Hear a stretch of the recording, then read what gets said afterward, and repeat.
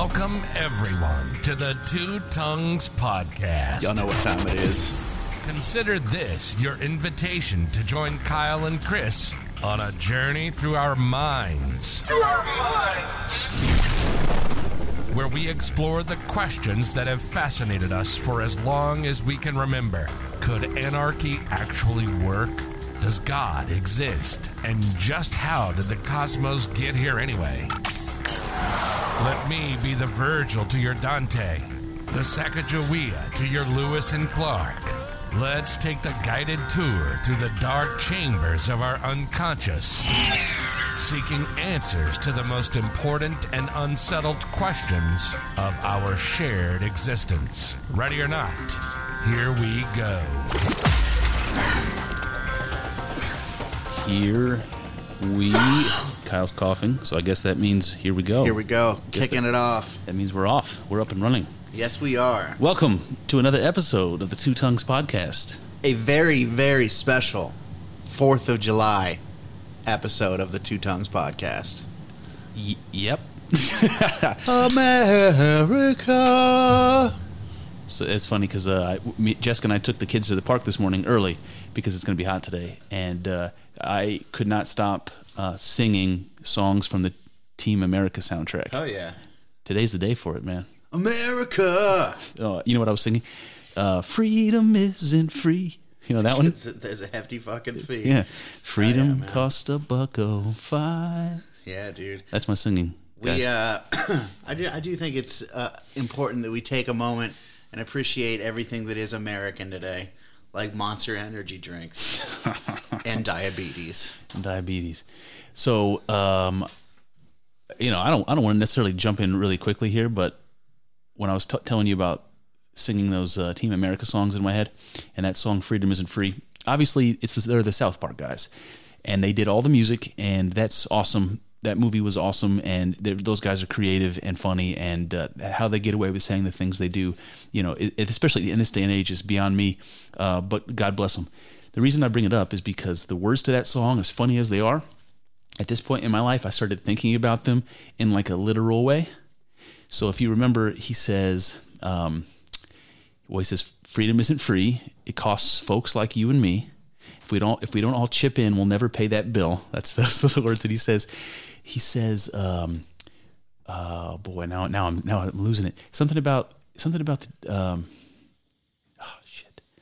I'll have to circle back to this. Something about the sacrifice, basically the kids, the teenagers that were being enlisted. I'm just thinking when that song came out, it was like right after 9/11. That was the whole thing. That was why it was so funny. America World Police. Yeah. That's why it was so funny. It was right at that time. And I lost my train of thought. But anyway, we'll circle back to it. It's you know, the point is we were military age back then, basically. So it was a serious thing for us, and you know, we laughed at that movie, and we had reason to. But the point is, and I'm just sinking into my country music personality for a second, that kids did die, and we ask them to die. That's the thing. So, and oh man, that's what we're doing. You know, we're somehow. I mean, it's not like there's a draft anymore, but we have an emergency, a national emergency, and we have this thing called patriotism that lifts young people's spirits, thinking that they might matter, that they might mean something more than what a teenager thinks of themselves, which is not very much. Mm-hmm. And the idea that they might do something great is so inspiring that they're willing to fight for freedom, whatever that means, and die for freedom. And that there's all these moms and dads with smiles on their face sending their kids off to serve the country, and there's this pride surrounding that, this, like I said, this just joy of this patriotism that I'm talking about. And it just seems to me now that and I don't know who we is in this example, but we use that to manipulate young people, basically young men between the ages of 18 and 25 mostly. Yep. To convince them to go out and die. And it's like certain number of you have to die. Yeah. And that's what you're signing up for. And you don't know which one of you it's going to be. It's a fucking lottery. But we're going to send you over there and you're going to die because it's the price of freedom. Jesus Christ, man. Yep. I mean, you are preaching to the choir. This is, the war thing is like my main issue politically. It's the thing that I think we're doing that is, morally maybe the most reprehensible thing as a country, as a state unit, the United States government. I mean, what we're doing to our own people, what we're doing to people all over the world who are not our people, it's fucked up. It's a lot of fucked up stuff, man. It's weird because I try to. It's easy for me to remember 9/11. Yeah. Because I was in high school. I was like a sophomore or something. Mm-hmm. Maybe I was a junior. I don't remember. I was a sophomore, so I think you were I was a junior. Okay. So I remember I watched it on TV, the whole thing, it's like that JFK assassination moment for our parents or something. It's like, that thing. I remember it, and I remember the feeling. I remember all the flags that everybody had up and all the unity that we felt. And I remember how that's the story that the media was telling you. And it was true to some degree. Yeah. I remember the, I don't want to say incentive, but the pull to want to serve the country at that time. I remember that. And I remember it being publicly, at the time, it was publicly popular. It was like, yes, those guys struck at us. How dare they? We got to strike back. Absolutely. And so there was like the public support for it. But then you go back and you try to put yourself in the shoes of like the soldiers in Vietnam, where there wasn't any public support for it. And then you put yourself back in like the shoes of the Revolutionary War people, where it was literally life and death. Yeah. And Jess's dad, he asked me this morning. He was like, hey, like when we were colonies and the king was across the ocean, like messages were sent by ship. Mm-hmm. It's like, you have no idea. You're supposed to be the king of all these 13 colonies over here. And it's like, you don't know what's going on. You have no idea what's going on. You can't control it. It's like, how could you possibly think, King George, that you could rule this country over here? It seems ridiculous. And the people who fought in that revolution, I just wonder what it was like. I wonder what, what portion of the population supported it. Obviously people weren't going to be talking about it publicly because the British would just cut your fucking head off. Yeah. But it's like, I'm just trying to imagine what a popular revolution must have been like when you were the kid, 18 years old, holding the musket. Yeah. Because, good question. Because it was, you might say it was kind of like that with 9/11, but we weren't fighting that war here. Yeah. Yeah. I tell you, I think that things are closer to that now than they ever have been before. That's very... all this talk about domestic extremists, ever since the January 6th insurrection. And one thing that I thought that I had is, over the last 10 years, we'll say, the accusations of racism have been rampant, okay? Oh, God. All over the place. And one thing that I think happens to a certain portion of the population is that if you keep calling me racist, I'm going to go ahead and be racist. Like, I'll be the monster. You want a monster? I'll be the monster. I think that people adopt that, well, they take on that mantle. I'm going to say something unpopular. I'm going to say something that I imagine something you might say to get a rise out of me in this situation. Okay. So this is the thing. It's like, if you're being told you're racist and you're not, and you don't feel that you are, but people continue to insist that you are, it becomes like, obviously, like you're being called a name at some point. And of course you're going to get angry if somebody's calling you a name. I don't really remember where I was going with that, Kyle, but yeah, I remember what it was. It was imagine you're being called this name over and over and over again. You're getting very upset. Yeah. Now picture the person who keeps pointing at you, calling you the name, is black. Okay? If that's the case, are you trying to tell me that it's unjustified for me to have bad feelings against this particular black person? Like that is how you cause racism. Sure. You get people to identify differently. You pit them against each other for one reason or another, and you just fucking sit back and watch the effects. Yep. So I think that same kind of logic is going to apply to these domestic extremists. I think that labeling people domestic extremists is going to create people who identify as domestic extremists.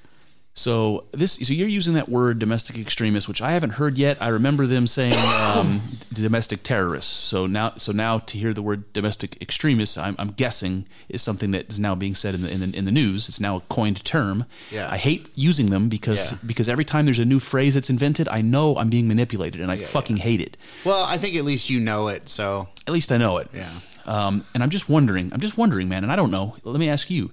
When I think of domestic terrorists or domestic extremists, whatever the fuck that means, domestic means we live here together. Extremist means we have ideas that are outside of the ordinary. Yeah. Now, that can mean any number of things, and only a small portion of them are dangerous. So this is what I mean. We're being manipulated with language. The point I'm bringing up is, do you remember historically how much trouble extremists in this country have caused? So groups come to mind, like the Black Panthers, like the Ku Klux Klan, like the Mafia during Prohibition, like the Italian Mafia during Prohibition. Sure. These are domestic extremists, I guess, domestic terrorists, you could say, criminals that are here, super bad criminals that are here. So go ahead. I'm sorry. I'm just wondering how much damage, even thinking of one that's racially motivated, like the KKK. Obviously, they had deaths on their hands. And those were organized. But as far as I know, and maybe I'm wrong, even at the height of that type of post-Civil War, at the height of that type of racial tensions, when the Ku Klux Klan had more members than it's ever had, that there weren't big organized groups of people burning buildings down or making a ruckus. There were lynch mobs, and in my mind those were 10, 15, 20, 100 people. 100 people seems like a lot. Yeah. I don't know how often that actually ever happened. Sure. And to pretend like today that's a danger, trying to compare that to, 1880s, in the South. It's like you would see more shit, post Civil War between brothers with all that animosity. But fast forward to today, we're so far removed from that. To pretend like that's a danger now is fucking ridiculous, man. Yeah, it's crazy. And I'm not saying that it's not a danger. It's always a danger that some crazy person is going to do some crazy shit. What I'm saying is that I have a very difficult time believing that there is an organized effort of any kind, racially motivated or not, with any numbers to make any difference in this country. That's what I think. Yeah, I don't know. So I guess I agree with that for the most part. I think, like earlier you were talking about the American Revolution, and you're like, I wonder how many people agreed with it. I do think that you don't need, this is a thing that I've been thinking about a lot recently, is that you don't have to change the minds of the majority. That's like a thing that's going on in the libertarian world right now. It's like you've got Dave Smith, who you've listened to before. Mm-hmm. He wants to be, he's going for the presidential nomination, and he's like, we're going to use this presidential, this run for the presidency to spread the message. And we need to convert as many people as we possibly can, which I agree with to some extent. It's good to have numbers. Numbers is good. That being said, I don't think that we need to change the mind of the majority. Like, I think that idea that if a small goal-seeking minority can be very effective, because the majority just doesn't care. Like, that's something that Murray Rothbard talked about in that thing, Anatomy of the State. The majority, the average guy is not coming up with ideas. He's not even really thinking about ideas. I mean, I don't. That sounds condescending on some level, but people just don't. You know. I got one for you. So I had a podcast with Josh Hamilton. I told you, which we'll release probably on Wednesday, and he had a word for that, and I don't know if he invented this or not, but I got a chuckle out of him. He calls them sheeple. Yeah. Sheeple. Yeah, I've heard that one before. I never did. So but you're right though. The vast majority of people can't be bothered to care about really anything. And I don't even mean that as an insult. It is what it is. Most people just don't care. That's fine. Yeah. So yeah, I don't know. I think I don't know that our efforts should be concentrated on trying to change the masses' minds to some extent. I think we obviously still need to change minds. Are you referring to, when you say the masses, are you referring to stomp out the quote unquote domestic terrorism? Well, I'm sorry, I don't know what you mean. Well, that's what we're talking about. We were talking about domestic terrorism when you started talking about this. I was just wondering what the connection was between the. You said because you were talking about a small group of people who are dedicated and goal oriented, can basically push things along because everybody else just stands around and does nothing. Yeah. Which actually does make perfect sense, and it does put the domestic extremists in a different perspective for me, in the sense that you might not need a lot of them to make some sort of negative difference or positive difference, you know, as the case may be. So that's a good point. That's an excellent point. Yeah, that is what I was trying to get at. I also think that depending on how these people are defining domestic extremists or domestic terrorists, I mean, there might be some of that out there. You know what I mean? Like, one thing, and the reason this comes up is because a lot of people with like, what's the dude's name? John Brennan. He was the leader of he was the head of the CIA for a while. He has like talked about libertarians as you know, like, exactly, like crazy anti-government extremists, which, I mean, I'm not going to deny that that's a great description of me, to be honest with you, but, but I mean, I'm not out there like committing violent acts or anything, but yeah, I mean, am I an anti-government extremist? I think that we should like get rid of the government and, so I guess that makes me an anti-government extremist. Well, I have to say, man, since we started this podcast and started talking politics a little bit more together, I never really thought about the state. Mm-hmm. Like, regardless of what form it takes, what form of government, that the state itself is unnecessary. That's something that I never really considered, Yeah. And once I did, I started finding myself thinking very differently about it. Like, oh, okay, so we could have a society and a culture that unifies us without needing a governing body to take money from us and do all the public services that we could otherwise do all by ourselves. Mm-hmm. And it's like that idea just never fucking occurred to me. Because I thought, anarchy was an interesting idea and freedom is a valuable goal. Mm-hmm. It seems better than the alternative. But the idea that government wasn't necessary to have any of those things, I guess it just never really... Yeah. I just never really thought of that. So, I mean, that is 100% how I feel. I think that anything... And it's weird because knowing how you felt... we've talked about politics our whole lives, but so knowing how you felt your whole life, I would say that you've always leaned very libertarian, like very libertarian. Right. So...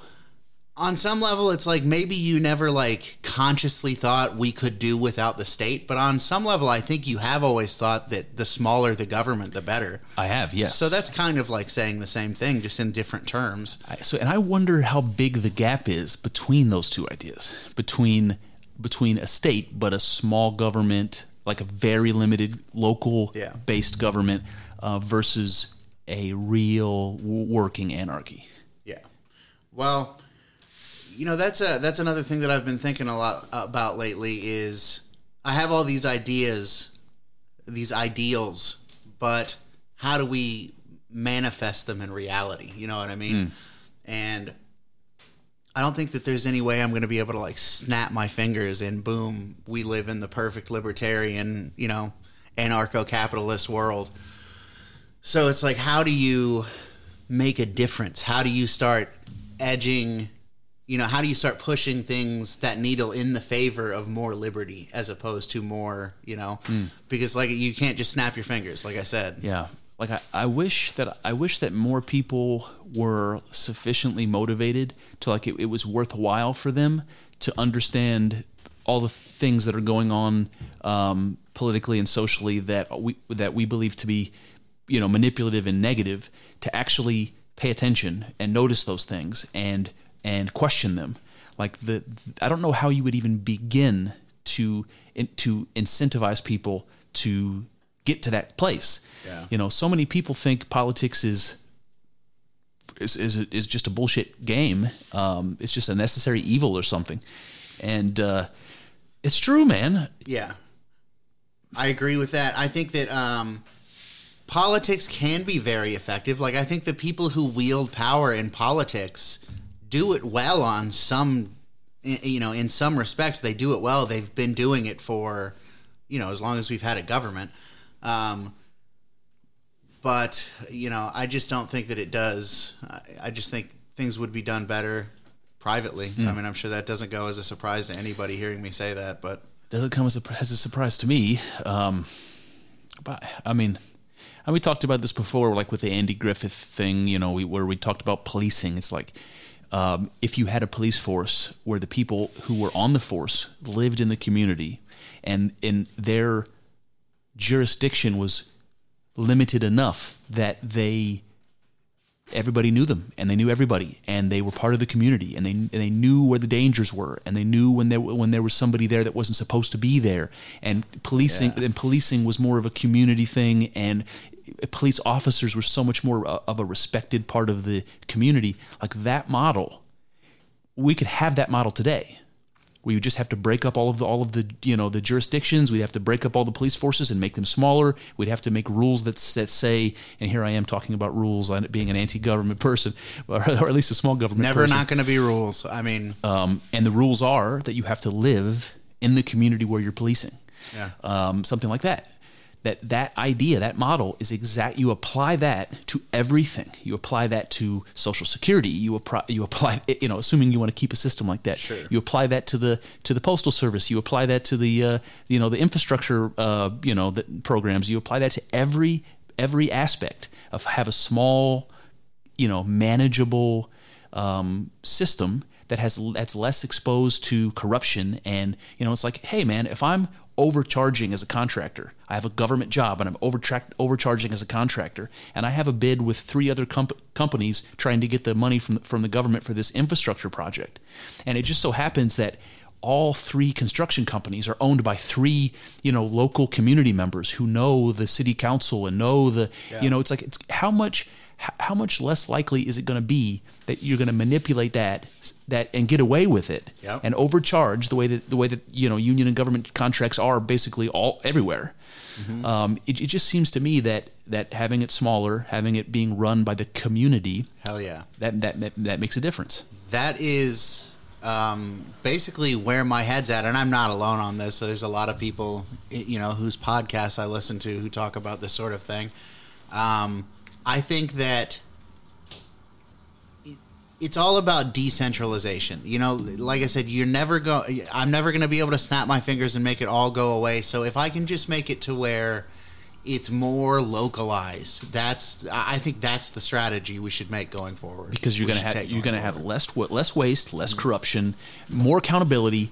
That's what you want in government. Yep. That's what our founding fathers wanted when they created checks and balances and It's like, do I think that ideally we should just get rid of all of it? Yeah, that is how I feel. That being said, it's like, we talked in another podcast. It's like, I don't really like the idea of nationalism. Okay, I'm not crazy about nationalism, but I prefer nationalism to globalism. So it's kind of like, right? I just have to pick some. I have to try to move the needle. Otherwise, nothing is going to happen. Period. So I have a thought on this. Something that dawned on me when I said to you just a minute ago that the solution is to have the community running itself. Basically. That word though, community, that's something that I have mixed feelings about. It seems like, first of all, I don't know that I feel like I have much of a community. Yeah. Even though I live in a suburb surrounded by thousands of presumably nice people with, whatever. My point I'm making is that the culture has become, and part of this has to do with technology, part of this has to do with the social way that we exist now. But part of it has to do with the message from the media, the division between races and sexual orientations and religious people and non-religious people and all the things that have been done. Keep your opinions to yourself. Chop us all up like that. Build walls. So it seems to me that there's influence from the government and from the media and from the culture for some reason that I can't quite understand, that is diminishing community. It's keeping us separate from each other. Like all of those people that live in these New York high-rises, that live in a building with 50,000 people and don't know their neighbors, and they've been there for 25 years. Yeah. It's like something weird about that. Where community, even when we're crushed in like little sardine cans with each other, where we don't speak to each other, we don't have relationships with each other, it's not like Mayberry anymore. Mm-hmm. Why, man? It seems like how can we ask the community to take care of itself when it doesn't seem like there's a community anymore? Yeah. And then I sorry to keep going, but I can tell you something like that, and I feel that way, and maybe I'm partly to blame for that.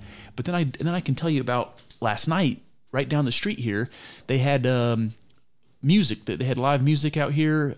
It's basically in a little shopping complex, and they had free live music, and all these people from the community came, and there's food trucks and there's people, and it's just like, it was a really nice thing to have right there close by. And Jessica and I, we went, we met some strangers, we had fun, it's like that's possible. And the community, parts of the community are trying, they're doing stuff like that, trying to bring people together.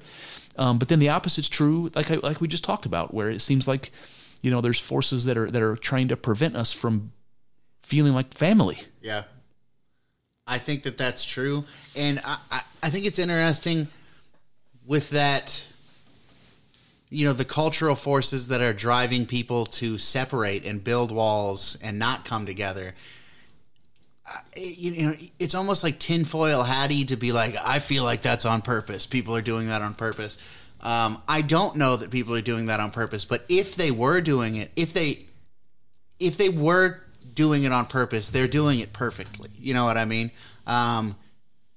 If there are people who are like being manipulative of us, having us all fighting about stupid shit is a great tactic, and they're doing it masterfully. You're right about that. So you're right about that. I don't know. It's working. I just wonder, man, it's like if there were more people who got as angry as I do, and I'm struggling with this because we were just talking before the podcast, is I'm getting older, and I'm finding myself more, I call it crotchety old man syndrome, but I'm finding myself feeling more and acting more like the crotchety old men in my family, in my life, the people that that get to that point where they don't give a shit anymore, and they lose some of their politeness, and they lose some of their cultural sensitivity, and I just feel myself getting there. I don't exactly know why I'm telling you this. The point I was trying to get to is I wish there were more people who got angry like I get. And again, maybe I'm overreacting. Maybe I'm just getting old and crotchety.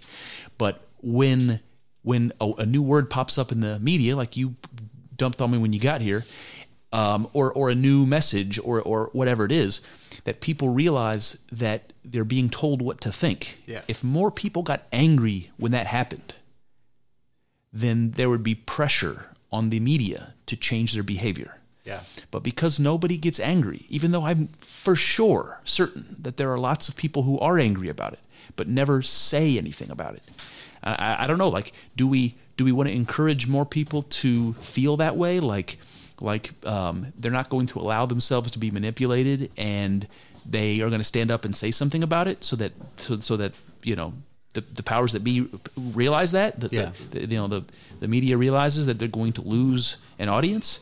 But that's not happening, is my point. I do think it's happening, actually. I think that this is something they talked about in that Jordan Peterson, Michael Malice podcast, is the writing is on the wall for these people. They're still kind of on top of things, and they still have their weapons that they use, but the writing's on the wall. They're not going to be calling the shots for too much longer. And until that time comes, you can expect them to like claw and fight for power, Where do you think the writing on the wall? Where do you think that you're seeing that now? Because I understand that there's there are polls where you say how popular is Trump. Is the possibility of Trump winning in 2024, and you have polls that suggest he's far more popular than Biden would be in 2024, all things considered. So there's things like that. That might be, you might say, writing on the wall, but I don't put a lot of stock in that sort of thing. I'm talking about like ratings for the most part. Like people just aren't watching anymore. Oh. So that's what I mean. You can find footage recently of, what's that dude's name? Brian Stelter. Do you know who he is? Little fucking round goblin. I cannot fucking stand Brian Stelter. Fox guy? No, okay. CNN guy. I think he's supposed to be like the media watchdog. I can't fucking stand him. I don't remember why I brought him. He was on his show. I can't remember what it's called, but he was talking about how are all these YouTube disinformation agent type people, fake news people. How are they getting more ratings than we do? And it's because I don't understand how he doesn't understand this. It's because you've been exposed as liars. All of you have been exposed as liars, partisan hack liars. So absolutely. They're just, if your game is passing on information that people are going to believe, like the worst thing that you can do is discredit yourself. So I feel like it's only a matter of time. Like all these people who are like growing up right now and seeing how full of shit they are, I just can't imagine in the future that they're going to have faith in them. No. Well, the hypocrisy is so obvious. It's not even funny anymore. Yeah. It's not. It's like embarrassing. It's embarrassing. Yeah. I don't know what to say about that. I don't either. Yeah, I don't know. All right, what else we got, Kyle? Let's see. I had something written down. Oh, you said something about ideals manifested in reality, but I totally lost that thread. Yeah. Did we talk about that? You said you had one thing in particular. Oh, yeah. Did we talk about No, that? we didn't talk about it. So I was listening to Joe's podcast with who? Jogan. Can't remember if it was Joe or not. I think it was.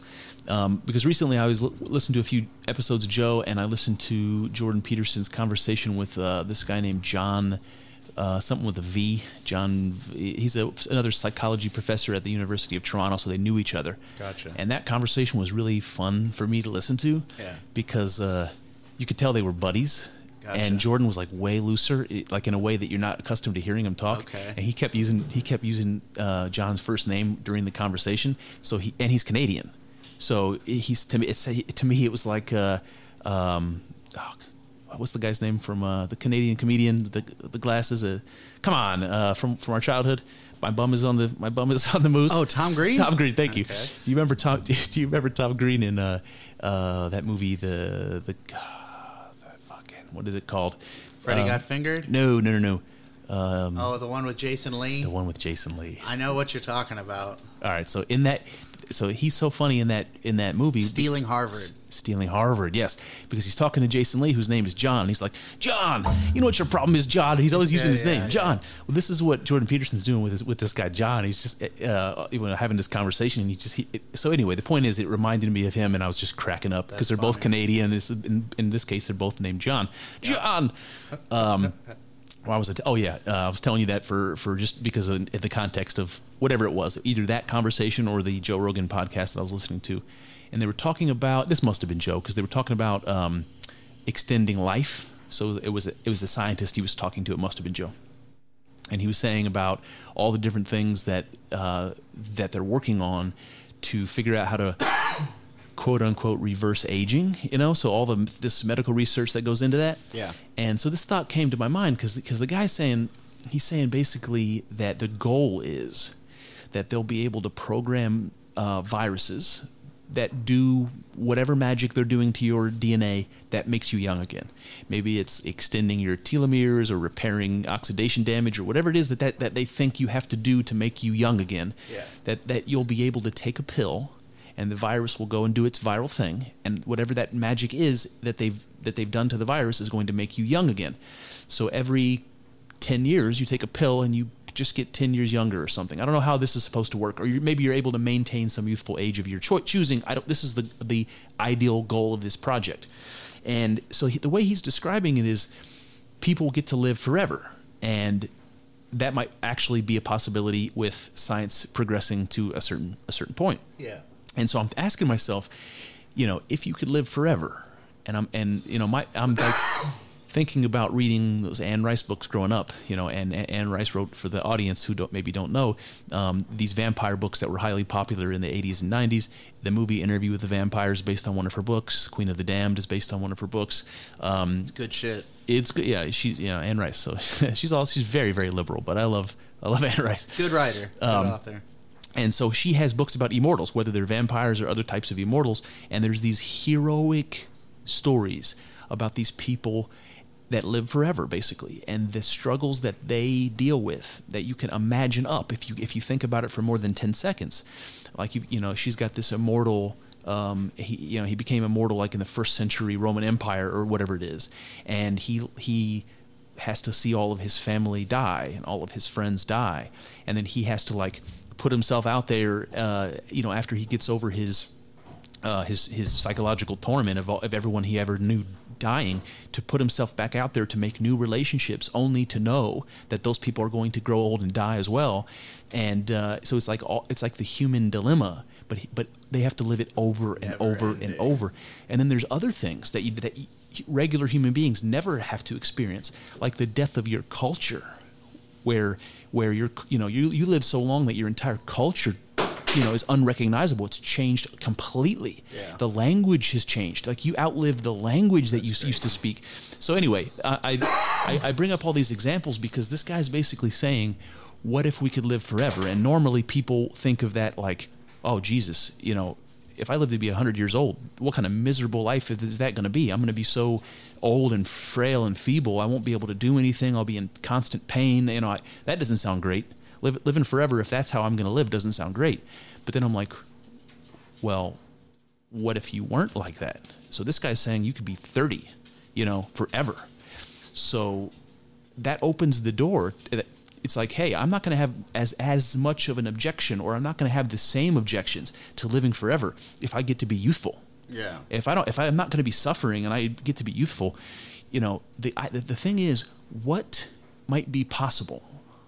And this is just like a science fiction fucking idea, dreaming up what might be possible realistically if people could live forever. So I'd like to know what you think about that before I tell you some ideas that I was thinking about. Good or bad? Good or bad? If you could be, the you that you are now, as long as you want to be. Yeah. I mean, you would be able. I think that.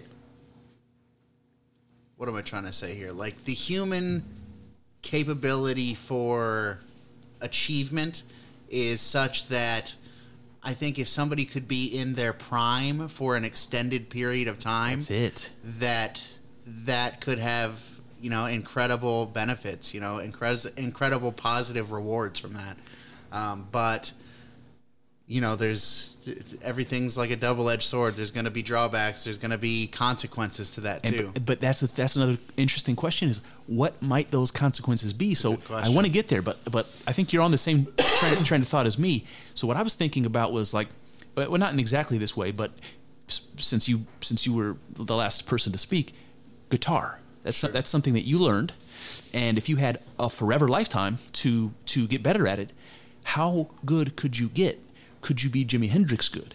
Could you be... Or could you be like... Could you be a Super Saiyan Jimi Hendrix? Exactly. Could music evolve to an entirely new level because you have musicians who've been studying for 500 years? Yeah. Like, what kind of music would those motherfuckers be coming up with? Yep.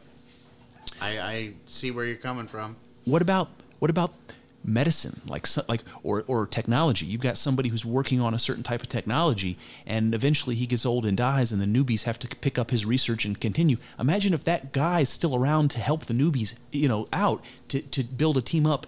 Who knows what kind of progress could be made in scientific theory and technology and medicine if the smartest and best people have infinitely longer to continue to do that. I think about it in terms of what's the word I'm looking for? Totalitarian rulers who have complete control throughout history. Like Jesus. You think of Alexander the Great. If you have Alexander the Great as your leader, you're lucky. This is something that's been talked about a lot. Like Dan Carlin, I've heard talk about this. Sometimes you don't always have Alexander the Great, though. It's like a roll of the dice. So I think I just imagine that, Alexander the Great dies and his empire is split up between, like 3 people who are, impressive people, don't get me wrong, but what if he could have just stayed alive forever? Well, like what might have happened? Well, that's interesting because the impact of Alexander the Great on world history cannot be overestimated. Yeah. It's like Alexander the Great Hellenized the world from Greece all the way to India. Yeah. And if he were immortal, let's say, he would have continued. He would have marched through India. He would have marched through China until he hit the ocean. And and that would be what's that show that talks about like what would happen if the Soviets won the I know what you're talking about. I think whatever that show is. Yeah, yeah. It's like America, what it would have been like had we lost the Second World War or whatever. Yeah, yeah. It's like imagine what the world would be like today if Alexander the Great had marched all the way to China. Yeah. I don't know, but I was asking about ideas about negative consequences, about unintended consequences, and you said something that I think is an interesting idea. You said, imagine if Alexander the Great was immortal, but imagine if you had a dictator, somebody who's never going to give up their power, like a Fidel Castro, and he never died. Yeah, yeah. And so Fidel Castro would be the ruler of Cuba for 500 years. Imagine you have one ruler for 500 years. It's crazy. This is where my mind goes. You know how there's all the conspiracy theory about a one world government, and like that's the ultimate goal. Like the whole world gets on the same page. We're all moving in the same direction, and that this is going to be accomplished somehow by unifying us under a one world government. That kind of conspiracy theory. Imagine a dictator, like you're elected president of the world in a situation like this. We get far enough down let's say, in the futuristic progressive world, where all the countries of the world are swearing allegiance to the UN under this president of the world. He can now live forever. So you have a ruler of the entire planet, right, who's never going to be voted out or die. And then imagine if that person's a ruler for 500 years, like we said, or 1,000 years, or 2,000 years, or whatever. That person would become like something like a symbol, and no longer like a person. Yeah. You know what I mean? And then you wonder, do you even need a person in the role of president of the world? You could just put a statue there that we worship. You could just you could just carve a fucking statue there. You know what I mean? It's like a placeholder, And then it starts to look religious really quickly, Oh yeah, yeah, I agree. It's funny. There's a podcast I'm going to send you because there's a lot of interesting ideas that are talked about in it, and one of them is that this guy's talking about how he got interested in the ideas of like the liberty movement, libertarianism, and it's like I forget exactly how he made this analogy, but it's like he was trying to figure things out, and he was like trying to figure out politics, and he compared it to like climbing a mountain. And he got like to the top of the mountain of politics and realized that he was just coming around like a cliff, and that he's like at the foothills of the mountain of religion. Like it's all the same stuff. Oh yeah. Like what we're trying to do with politics now is like an extension of what we've always been trying to do with religion.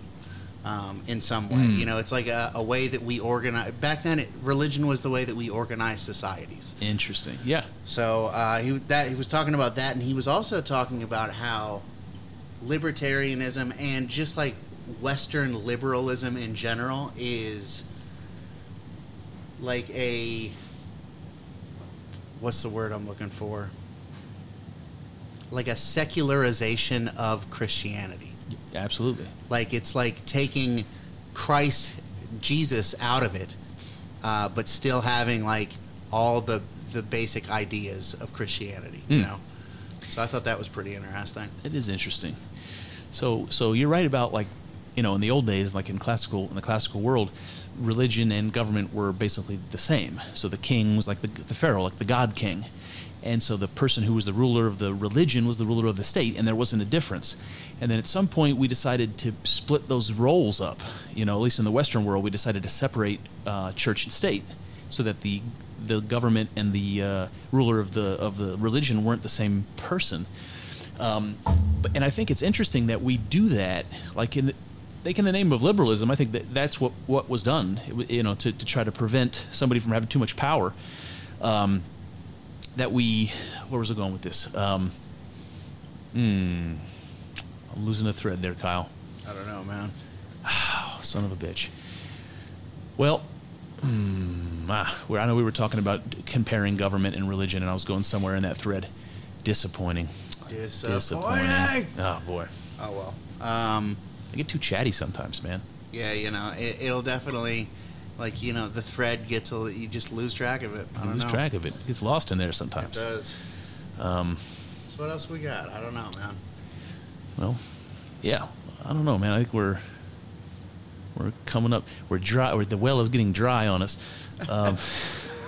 So I do have one other thing that I could talk about. It's been something interesting that's popped up on Twitter over the past couple days. You got a little bit of a man crush on Jordan Peterson, and I tend to be.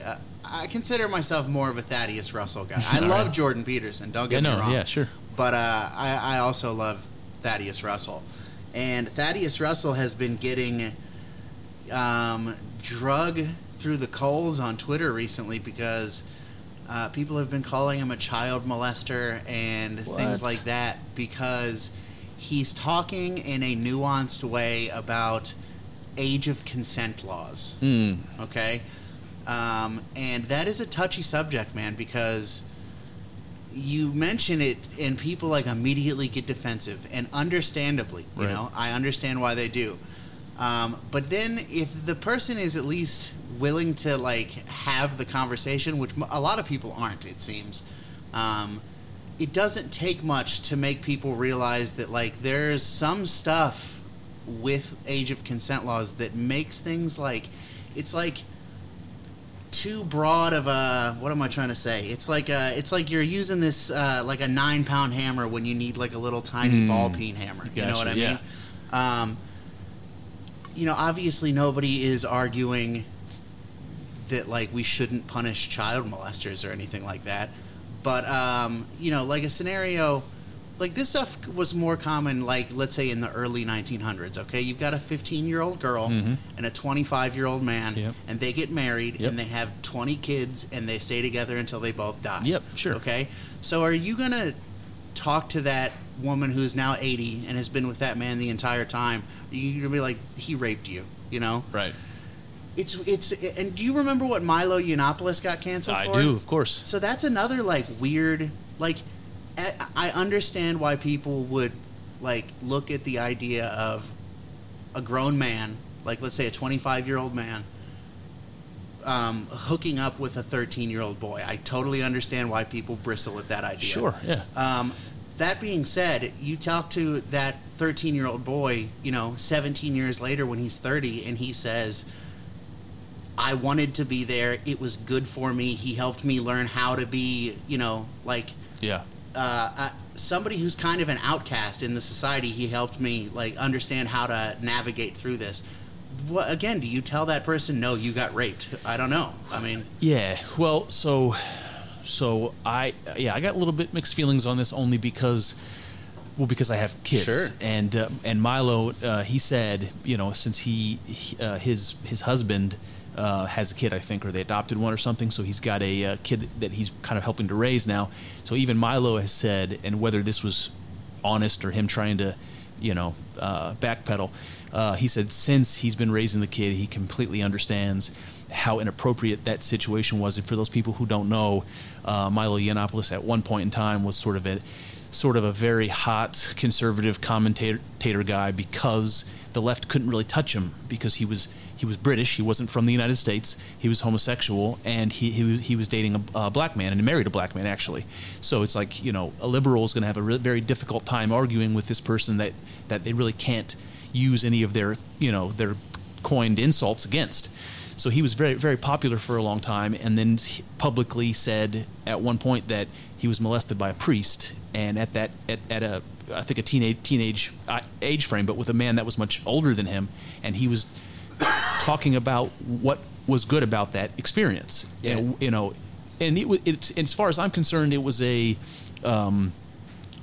you know, how people justify experiences in their lives. You know, even times when they're bad experiences, you have to put a perspective on it that allows you to live with yourself, and sometimes that means finding the good in it. Sure. And it seemed to me like that's what he was trying to do, and the world blew up on him because they thought that him saying he found some value in this experience that most people would consider to be rape of a child. Yeah. You know, one of the worst things you can possibly do.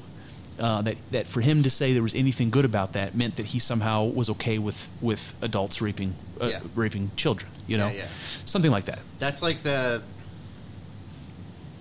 That's the conclusion that people jump to, like the dramatic conclusion. Right. Like, you know, I just don't know why you would assume that somebody was jumping to that conclusion. That seems like a crazy thing to think, you know, like this guy's arguing that we should, you know, that Right. it's no big deal And to molest kids. and the strangest thing about it is that nobody defended him, and Yeah. he brings that up. He's very sore about that. Like nobody defended him, and enough. It wasn't just like one part of the news or one person was making a fuss. Everybody was making a fuss about it to the point where he was deplatformed. He was one of the first people to be deplatformed. Yeah.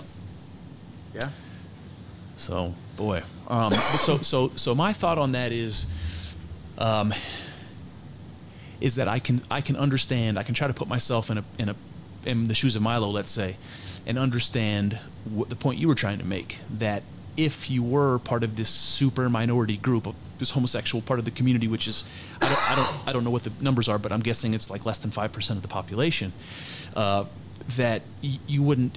It would be a mystery to you, because all of the predominant culture all around you is not helping you. It's not telling you what it's like to be like you. It's not. It's not telling you, how to navigate the world as a gay person. Let's say how to find other people like you to have a community with, to have a relationship with, all of the risks and obstacles that you're going to encounter that are going to be unique to you because you're gay, and all the people around you aren't. Yeah. Like I can completely understand that if somebody gave you insight into that, you would be grateful. But if they did that by fucking you when you're a kid, then I have to put myself in the head of that 20, 25, 28-year-old priest and look down at this 13-year-old boy. Then I put myself in that position and I say, you son of a bitch. It's not okay. It wasn't okay. Even though everything I said a minute ago about getting a glimpse into, what it was going to be like to be gay and the world that you were going to have to learn, and getting somebody knowledgeable, this 1 in a million person, giving you that information, I completely understand how that would be valuable, and you would be grateful for that. Sure. But at the price of his, I can't even say the word. I was going to get a little too graphic on the podcast, but that price is too high. And if I was a moral person, and if I put myself in the brain, in the head, in the body of that priest, if I was a moral person, there is no effing way I could have done that. And if you're in a position like that, as a religious person, there's higher standards for your moral behavior, and I can't get behind it. Sure. I mean, I think that that particular situation makes it like even weirder because there's this religious aspect to it, and that religion carries with it a set of like morals and standards. Yes. So that makes it, a little bit more complicated, I think. Well, I don't even know if complicated. It just adds another level to it. But so it does, yeah. I still think that there's something to consider, that there are a lot of gay men, particularly, who have had those experiences where they had sex with an adult when they were in their formative years. Right. And they all have, like, fond memories of it and say that it was beneficial to them. Yep. I think that there's something to consider there. I think, I don't know what it is. It's not an easy thing to think about. It's not like, but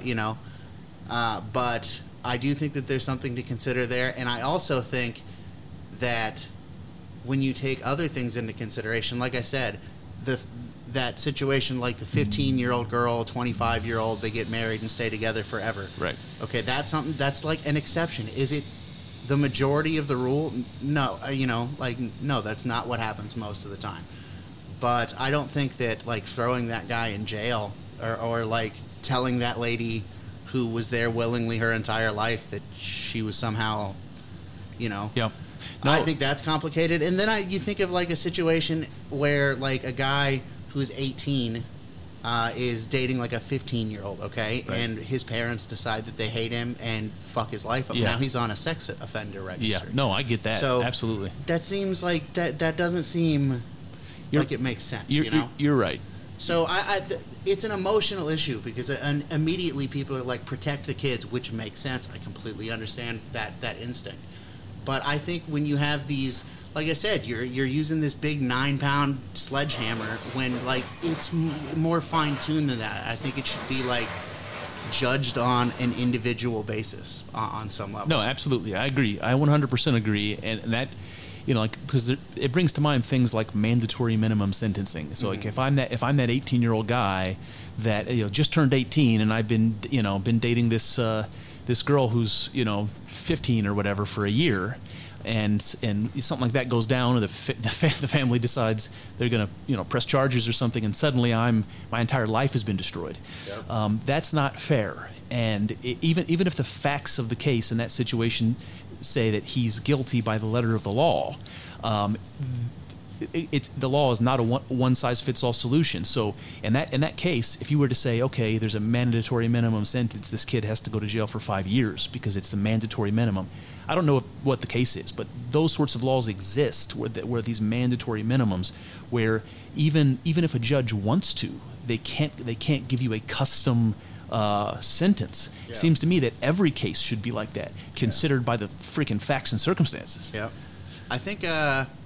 If I'm not mistaken, I think that everybody's hero Joe Biden had a lot to do with those like mandatory minimum type of shit. That 90s crime bill that he was a huge part of. Fuck Joe Biden. Yeah. I think so. I mean, somebody who wants to be president should not be allowed to be president. And if that means Trump can't be president, I guess that means Trump can't be president. I don't want Trump to be president. Man, I had to tear into Trump. My mom is still like rah Trump. Yeah. And I think Trump's, I kind of, I guess, let me try not to be inflammatory because I want to say Trump's a loser. But Trump is, as a leader, as a conservative leader, Trump was not very effective. And basically by any metric, like I'm not sure. He built like part of a wall. He cut taxes. He renegotiated trade with China, and if you're a strict libertarian, you can make a case for that not being good. Yeah. That we are just going to eat those costs anyways. So right, but it's I don't want to sit here and play devil's advocate, but it's kind of an experiment. It's like it hasn't been tried, so it's like having a different trade balance with the China. We haven't tried it. Yeah. If we tried it, it might be better. So maybe we could give it a shot. So I don't know. I just think that all of the stuff that Trump supporters seem to care about, I just don't really know what he brought them on any of it. You know what I mean? Yeah. Biden's president now. It's all getting rolled back. But that being said, I do have to give him credit. It harkens back to something we were talking about earlier. He totally cut the legs out from the corporate media. Oh, yeah. Even there are a lot of liberals who hate Trump, who understand that the media was lying about him through their teeth the entire time. So that's more obvious now than ever, and that goes back to the hypocrisy thing that I mentioned. It just keeps stacking up, and I don't know how the left expects to win hearts and minds, to get the independents to come over to their side. Yeah, doing that, it seems like that's the opposite. That's never going to work. What will work is bringing a bunch of illegal aliens over here who they extend the right to vote to. Yeah. I don't think, again, you're not going to sit here and lie to us, telling us, Well, like the origin of the virus, telling us that it, there's no way it came from the lab, and we're all racist for thinking that. Fast forward 3 months, and they're saying the same thing now. Yeah. The people that, they're even saying that the Republicans and that the conservatives were responsible for the defund the police movement. Now this is becoming a more pushed part of the narrative, which is completely bonkers. If you're trying to convince me, and I'm on the fence, that I should become a liberal and adopt those values, you're never going to convince a reasonable person if that's what we're seeing from you in the media. You're never going to do it. So you've got the people you already have, and you got most of their kids, and you've got the best part of the college population. You get those people you've got. Yeah. If you can't win with those people, you're not going to win any new hearts and minds that way. You're going to have to bring in people who you can buy their vote, and with open borders, that's what's happening, and it's really. It's right up there with the election there being serious concerns about whether the election was legitimate. Again, whether the left is never going to say that, but the rest of America has doubt. Yeah. The rest of America has doubt. I'm lumping that sort of thing right in with this, yeah. where what the left is doing is beginning to undermine the entire faith in the system. I love it. Jesus. Yeah, I dig it. I think it's good on some level. But one thing that I think is particularly frustrating and kind of entertaining, honestly, is people who are like otherwise intelligent but blue-pilled on the media. I'm thinking of one particular person that I work with. It's like, I'll bring up the fact that like Fauci, there's email proof that he knew that it being leaked from a lab was a legitimate possibility. And then he would go out on TV having that knowledge and say there's no way that it came from the lab. So he's obviously lying through his teeth. Like, there's no question about that. He's fucking lying, yep. Okay? And you'll hear these people make excuses. Well, they're the lead. They're the people who are in charge. Sometimes they have to make a decision to lie to, And it's like, are you fucking listening to yourself? Yep. They're justifying it on one hand, and they're crucifying it in the other hand. It's so fucking weird, man. It's like, just imagine that was like on the other foot, It was like a Trump guy who got caught lying. I want to make this comparisons because we have to wrap up. Unfortunately, this has to be a short episode. Yeah. But tell me what you think about this comparison. Remember when we did the episode on Timothy Leary? Mm-hmm. And we were talking about how Timothy Leary was doing legitimate scientific research with LSD, mm-hmm. and then the government stepped in and told him he couldn't do it. So his first instinct was to start a church that had a sacrament. Their LSD was a sacrament. And then the government cracked down on the church and said they won't legitimize the church. Then he runs for governor. Yeah. He's like, I'll just be the government then. Like, fuck you. And this is what I see from the left. And you tell me if you think this is fair, but I think this is a good place to wrap up. It seems to me like the small, loud part of the population that are the extreme progressives, the people who put Biden in office, that they couldn't get enough votes to win over Trump. So they stole the election. They manipulated the machines, whatever they did that the Arizona audit's talking about and that other states will be talking about. Whatever was done, because there's already legitimate fraud, even though when Trump brought that up, they said there was no basis for it, the courts wouldn't hear it. Now there is, suddenly. So, oh boy, where was I going with this? So the liberals don't have enough votes to win over Trump. So they figure out how to steal the election or manipulate the numbers. That doesn't work. So or at least it won't work a second time because now our eyes are open to that. So they're slowly letting in hundreds of thousands of illegal immigrants who are again historically almost certain to vote Democrat. Yeah. Meanwhile, for the last 2 years plus, have been pushing for expanding voting rights to illegals. So it seems to me like that is exactly the same sort of thing that we saw with Timothy Leary. One angle after the next to ensure that they can maintain power. Yeah, I mean I'm right there with you on that for the most part. Although I'll say this to end on. You say that the immigrants who are coming in can be reliably depended on to vote Democrat, and I'm with you that is true. but I don't know if that will always be the case. And there's an interesting case, some like county and city in Texas that went hardcore for Hillary, and no. I forget what it was, but basically, I forget the exact dates and when the elections were, but basically they were hardcore anti-Trump, okay? And then in the capital city of that county, they elected a mayor who's kind of in line with Trump. So it seems like maybe they're like shifting over a little bit. And I think that people respond to incentives in the environment, and I think if these people see that these policies aren't working, they might just start to change, you know? Oh, yeah. So, I don't know. I just try to be hopeful. Yeah, absolutely. White-pilled. Absolutely. All right, guys, that's great for a 4th of July episode. A mixed bag of emotions. Happy birthday, Jesus. Happy birthday, George Washington. Well, there you have it. That's one avenue explored, but infinitely more still to go. I hope you enjoyed thinking along with us. I know. It's not easy work. Thinking. It's hard and full of uncertainties, but I'm grateful for the company as we trek through this together. Here's to hoping that the juice is worth the squeeze. See what I did there? Let's find out together in the next episode.